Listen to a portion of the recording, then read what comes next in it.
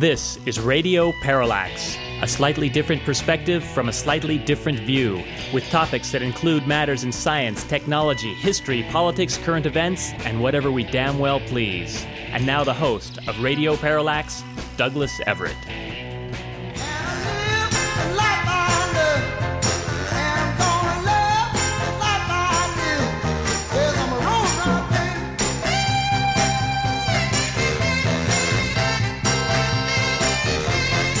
Thank you, Junior Walker and the All-Stars, for your introduction into a movie of the same name. Well, the song's technically I'm a Roadrunner. The documentary film is titled simply Roadrunner and is about a guy we have a great deal of admiration for, or did, Anthony Bourdain. Mr. Millen has labeled him Radio Parallax's favorite heroin addict, and I would agree. Well, I mentioned Anthony Bourdain to a friend recently.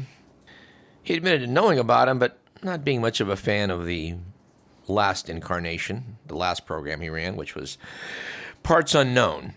I don't know how many seasons it ran. A lot. And operated on a winning formula of traveling to a location, exotic or otherwise, under the pretext of, on some level, talking about food, because Anthony Bourdain was a chef. But along the way, talking about geography, politics, history, and frankly, whatever Anthony Bourdain, I think, damn well pleased.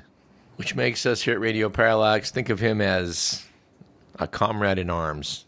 His is truly an astounding story, and it is one that they cover quite well in Roadrunner. You learn how this edgy, addicted chef in a fairly decent New York locale, I forget which restaurant he was at the time he wrote the piece that made him famous. But wouldn't you know it, this chef had a certain talent for storytelling and writing. As he describes it in Roadrunner, he was going to write a piece for one of the local freebie newspapers that they have in New York and everywhere, and figured, he might get $100 out of it. So he wrote a fairly lengthy essay and sent it off to them and was sort of disappointed to discover that the $100 didn't emerge, and it did not appear in print anywhere of the pages of this particular newspaper. And as luck would have it, in a truly Cinderella-type story, a Hollywood story, it doesn't usually happen in real life, someone he knew had a connection at the New Yorker magazine. It was suggested he send them the article. Imagine his surprise when he later receives a call from David Remnick from the New Yorker stating that they would like to publish the piece. This does not happen in real life. Ladies and gentlemen, the New Yorker has a stable of excellent writers, and would only take a piece like this from some unknown guy that just threw something together if it was really good. And what do you know? It was really good, and gained him a certain low level of celebrity for his success in this area, which in turn led to writing a book.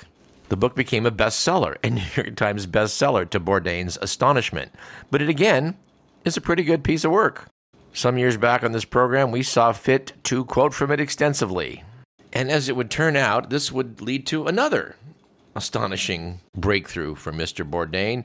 Filmmakers took an interest in him, and after spending one day filming him in New York, decided to take him to Asia with cameras and see what might emerge. They had a feeling that this guy might turn into something.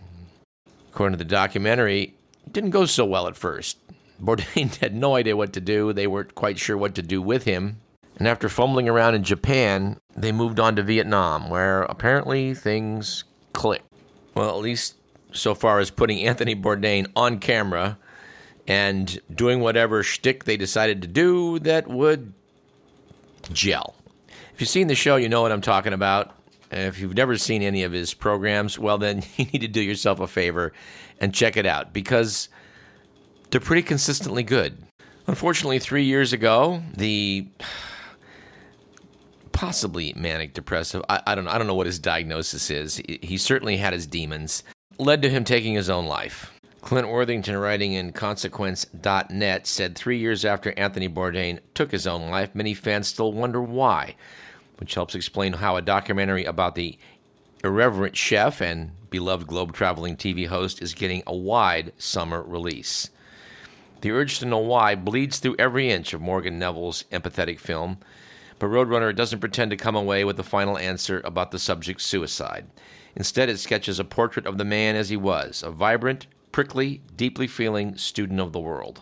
If I were going to voice one criticism of this documentary, which I liked very much, I would have to say that in the end, it was a little too morose.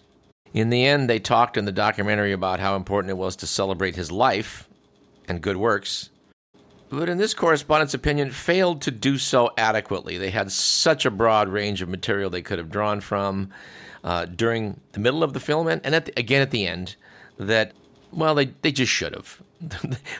The viewer of the documentary suffers by the fact that they didn't do enough of it. That's my opinion.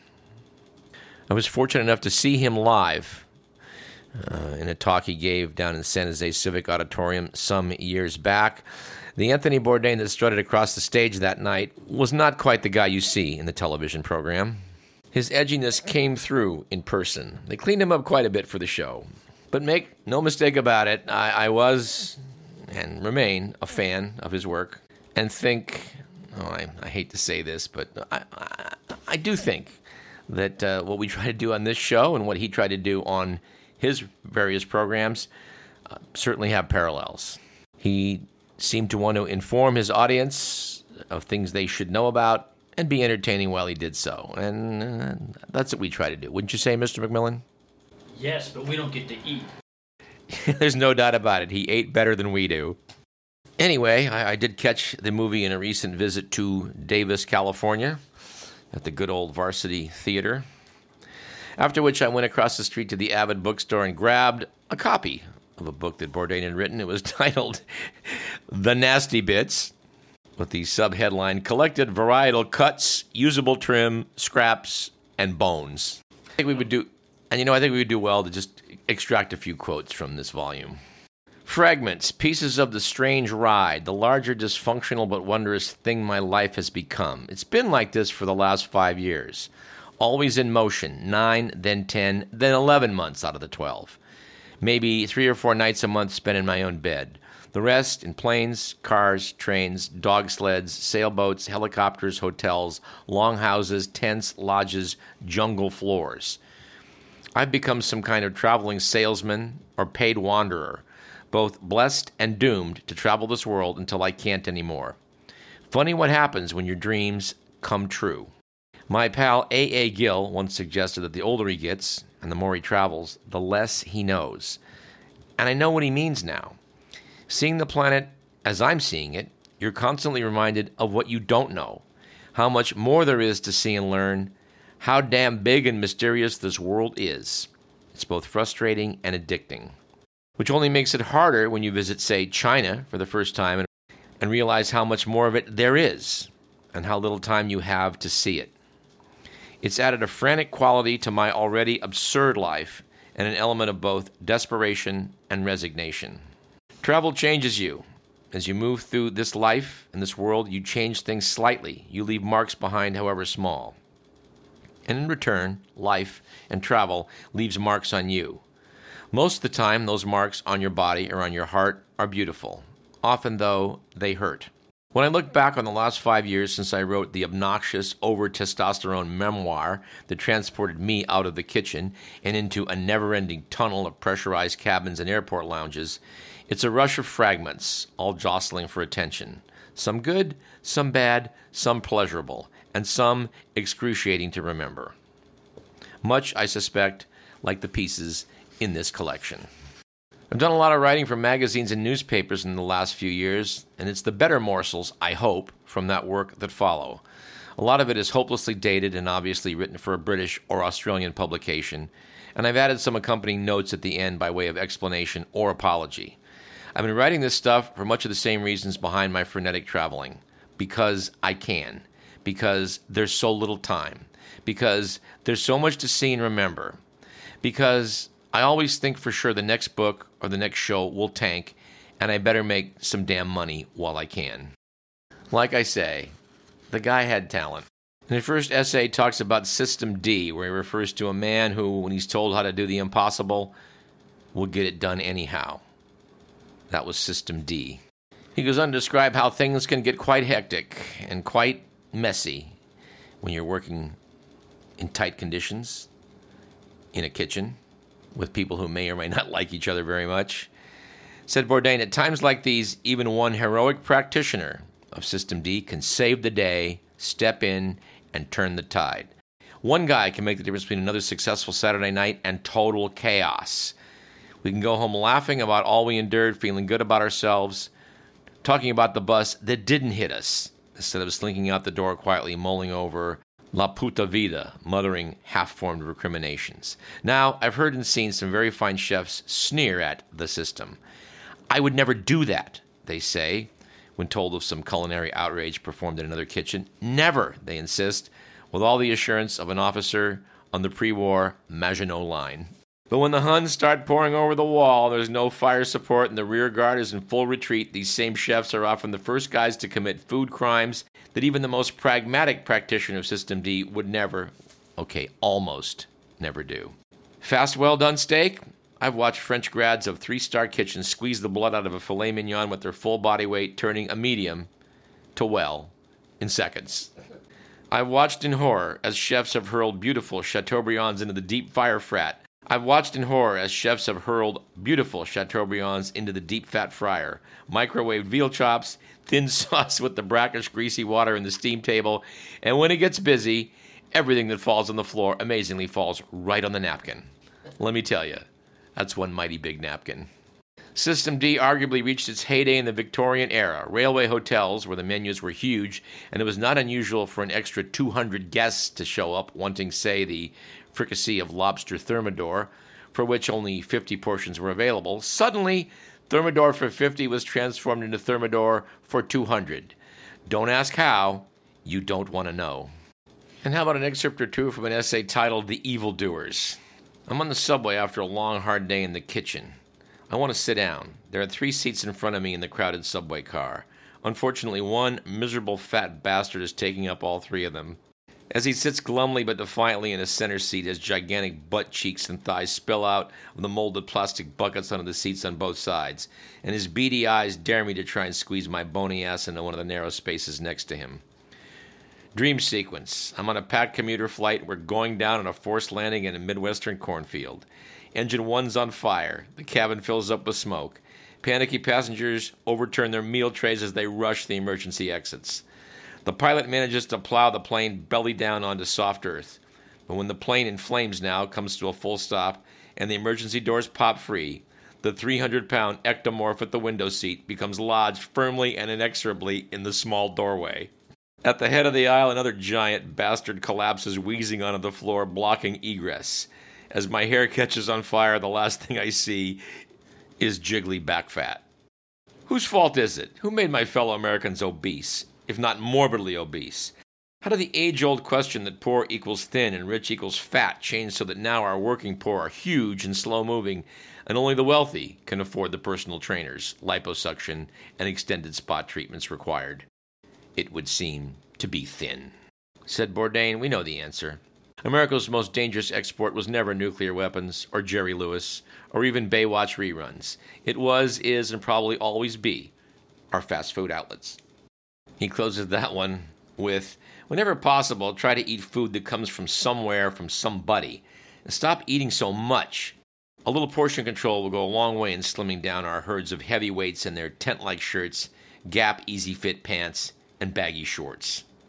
You may want to stop snacking on crap while you're at it. You don't need that bag of chips between meals, do you? You're probably not even enjoying it. Save your appetite for something good. Take a little more time. Eat for nourishment, yes, but eat for pleasure. Stop settling for less. If only we'd follow his advice. Anyway, if you've never seen his show, dear listener, check it out. And if you're interested in a good documentary about him, Roadrunner will fulfill your needs. And I don't know where I came up with this little meme. I think someone sent it to me. I don't know. Talking about Bourdain's writing skills. This meme was some of the best words ever, which I suppose aspiring writers might want to consider using. I like some of these.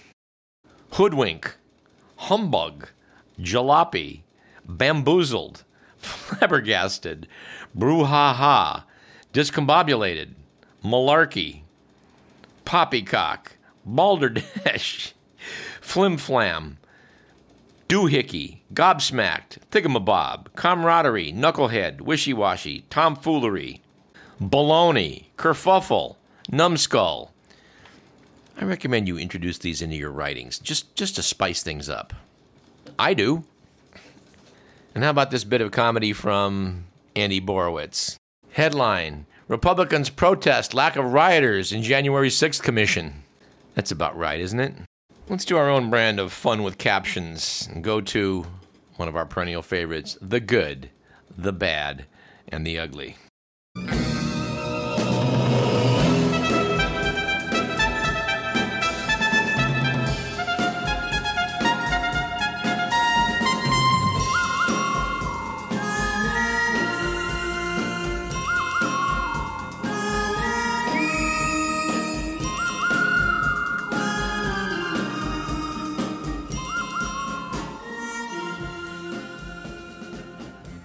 According to the Week magazine, it was a good week recently for political correctness.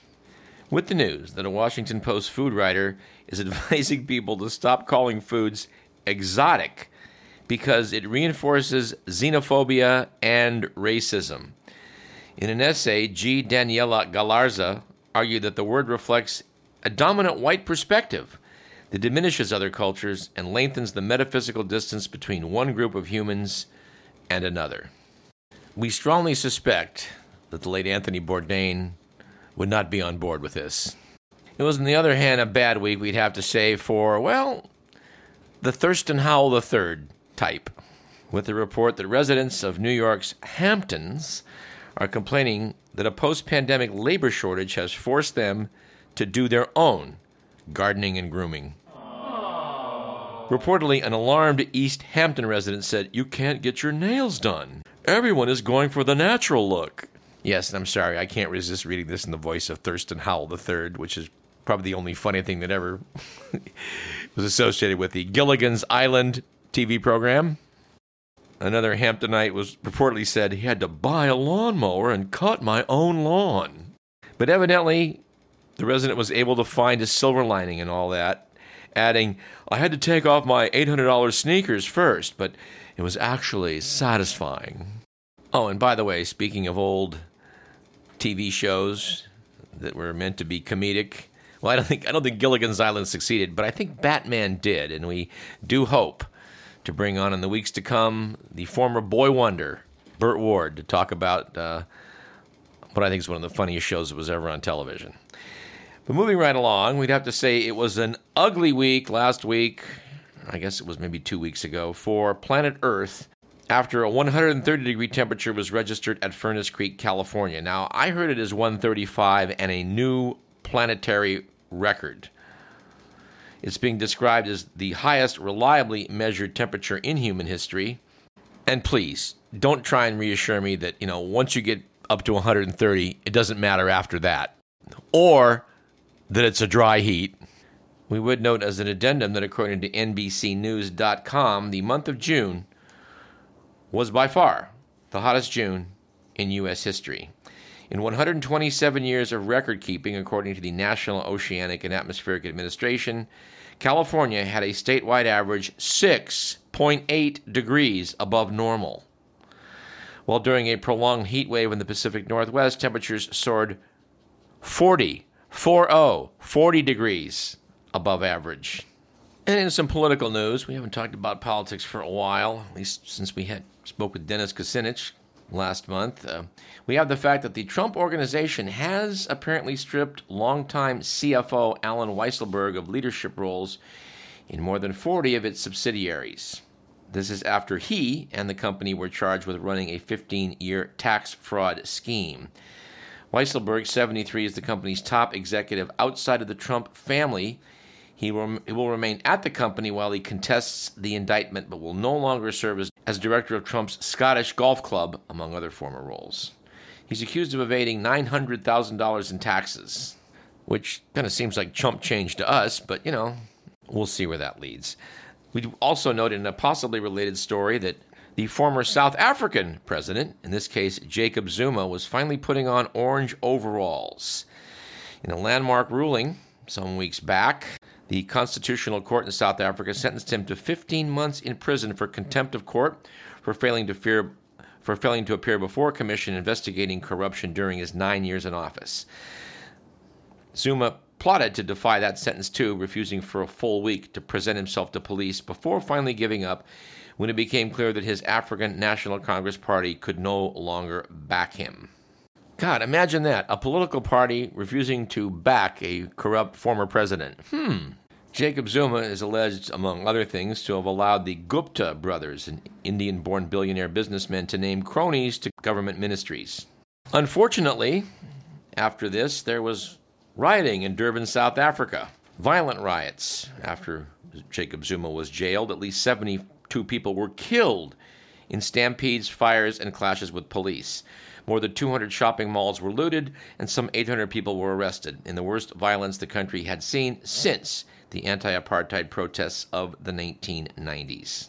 We would hope that if Donald Trump ever gets fitted for an orange jumpsuit himself, that we will not see this sort of violence here in the United States. But seeing the sort of armed militias that seem to offer up support for Donald Trump, well, we're just a little apprehensive.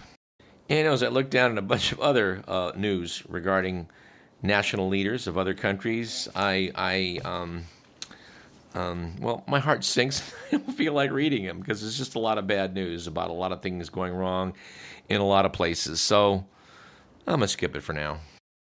Here's a stat that's going to require some further investigation. According to Monmouth University, which I hope is a bunch of conservative cranks, their poll says 81% of Americans support requiring an ID in order to vote, including, it's alleged, 62% of Democrats. I got my doubts about this. One thing I don't have too many doubts about is the fact that 50 years on, we really should reevaluate our war on drugs here in the United States. Writing in El Universal in Mexico, Jose Melendez said, "It is now 50 years since the U.S. launched its war on drugs, a conflict that has achieved little besides corrupting Latin American democracy. The war began on June 17, 1971, when Richard Nixon, angry that Vietnam veterans were coming home addicted to heroin and eager to distract the public from civil rights protests, declared drug abuse to be public enemy number one. The U.S. has since funneled more than $1 trillion with a T, dollars into its drug war, yet last year a record 90,000 Americans died of an overdose. In Latin America, the toll is incalculable. Governments in the region were forced to crack down hard on drug production and trafficking to avoid being hit with U.S. sanctions. But those crackdowns simply drove up drug prices, making the trade vastly more profitable and empowering the cartels. When governments tried to squash them, the gangs began buying off cops, then mayors, then judges, then senators, then presidents. The war caused a domino effect as each corrupt politician in turn corrupted another, and now the criminality involves political parties, businesses, and bankers in a network of corruption across Latin America. It's hard to disagree with any of that. But if it is true, and I believe it is true, that wars are often really easy to get into and almost impossible to get out of, well, we have a prime example here with the war on drugs. And the truth is, if you look at other nations around the world that have not followed our example, but instead decriminalized drugs, you will find generally that drug use did not go up. I remember reading a classic account of this. I read this like 35 years ago, describing what happened in the U.S. versus the U.K. and how they approached heroin. In the UK, they passed laws that required a registered addict, that's what they call them, a registered addict, to obtain a doctor's prescription to go to a pharmacy and obtain his heroin. At that point in time, there were, a few thousand heroin addicts in the UK. About the same time, more than a century ago, the United States decided it would be hardline in its approach and ban heroin, cocaine, and a bunch of other drugs. As with prohibition, the restriction of the drugs raised the price and made it much more profitable for a businessman to sell these addicting drugs to others. And although I don't remember the exact statistics at the time, I believe that it was estimated that the city of Detroit alone had more heroin addicts than did the UK. How come all those people that favor, a market approach to problem solving failed to see how the market would work against any efforts to restrict drugs in this case? I don't know. By the way, I listened a few days ago to Harry Shearer's Le Show, and it really struck me how much his is going on this topic or that. Reminded me of what we do here, Radio Parallax. In other words, we think Le Show is a pretty good show. Wouldn't you agree, Mr. Millen? Not as good as Parallax, but it'll do. I think on our next show, we're going to have to talk more about the January 6th insurrection. We're running out of time today, so I think about all we can do is comment on the revisionism going on regarding that event from the GOP. Anyway, the next time we sit down to do a full program, I think we're going to make this just a half a show and put it up on the web. We'll probably talk about the January 6th insurrection and the GOP's revisionist view of what took place that day, which would be humorous if it wasn't so serious. We can't resist quoting from the Washington Post that noted that congressional Republicans are engaged in a multi-pronged effort to gaslight the public about a violent uprising in which rioters ransacked offices, chanted "Hang Mike Pence," and injured over 140 law enforcement officers who were stomped, beaten, tased, and speared with poles, leading to traumatic brain injuries, crushed spinal disc, burns, eye damage, and a heart attack. The mob's express intent in smashing their way into the Capitol was to prevent Congress from certifying the electoral votes that made Joe Biden president, so Donald Trump could be reinstalled via a coup. Yet Representative Andrew Clyde, Republican of Georgia, has likened the insurrection to a normal tourist visit, while Representative Paul Gosar, Republican of Arizona, called the insurrectionists peaceful patriots. Noted the Post, in the latest disgrace, 21 House Republicans voted against honoring Capitol Police defenders, largely because they objected to the event being termed an insurrection. To which we can only say, wow. We're going to end it here, and note that this program, like all of them, was produced by Edward McMillan, and that we here at Radio Parallax will see you soon.